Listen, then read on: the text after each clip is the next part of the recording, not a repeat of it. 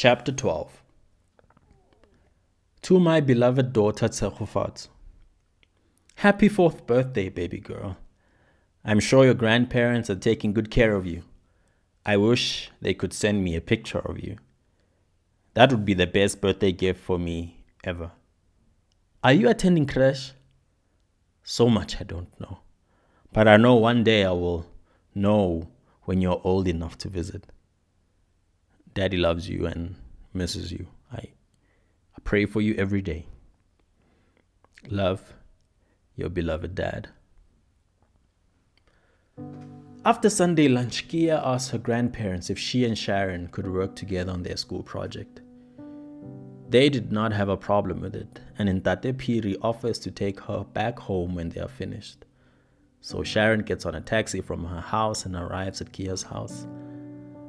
After following the protocol of greeting the elders and having small talk with them, the two girls went straight to her room. There was no school project that needed working on. The agenda was clear and obvious. Kia needed to tell Sharon everything that had happened during her last visit. Friend, that is amazing. Your name has so much history to it, reacts Sharon after hearing Kia explain the story behind her real name, Tshegofatso. That's the thing, Sharon. I'm so confused and angry. Why did they change my name? How do I change it back? Can I say to people that I want to be called Tshegofatso and not Kia?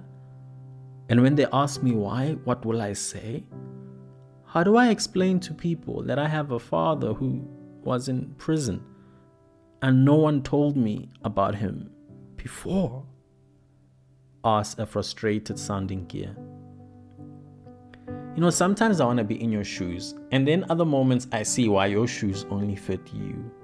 How do you feel about the situation overall? How are things with your grandparents now? Asked an inquisitive Sharon.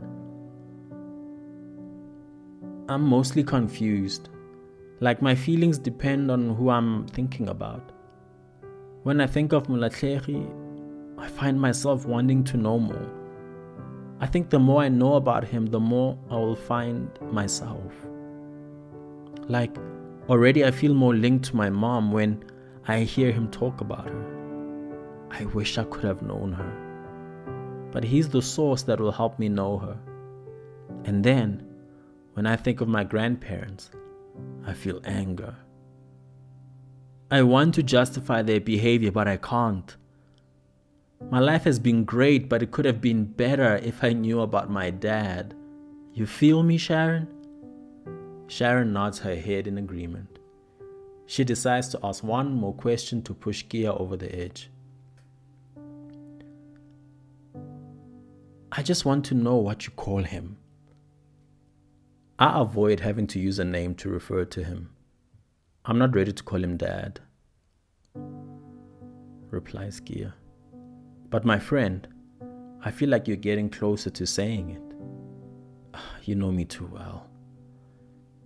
Meanwhile, at the prison, Molatlegi is spending his Sunday afternoon in a group session. Everyone has been sharing about how they feel regarding their cases and giving everyone an update. The whole group wants to know more about Molatlegi's life. I love the last visit I had with my daughter. She is so much like her mom. It took me back just seeing her there, hearing her voice, reading her handwriting. That is Habo Entle 2.0. It feels too good to be true. Like I'm waiting for the other shoe to drop. Oh, why do you feel this way, Molatlegi? Asked Thulani. I'm cursed, Thulani. I am cursed. Look where I am. There's nothing good that happens in my life that hasn't been followed by absolute pain. My daughter came at the price of the love of my life.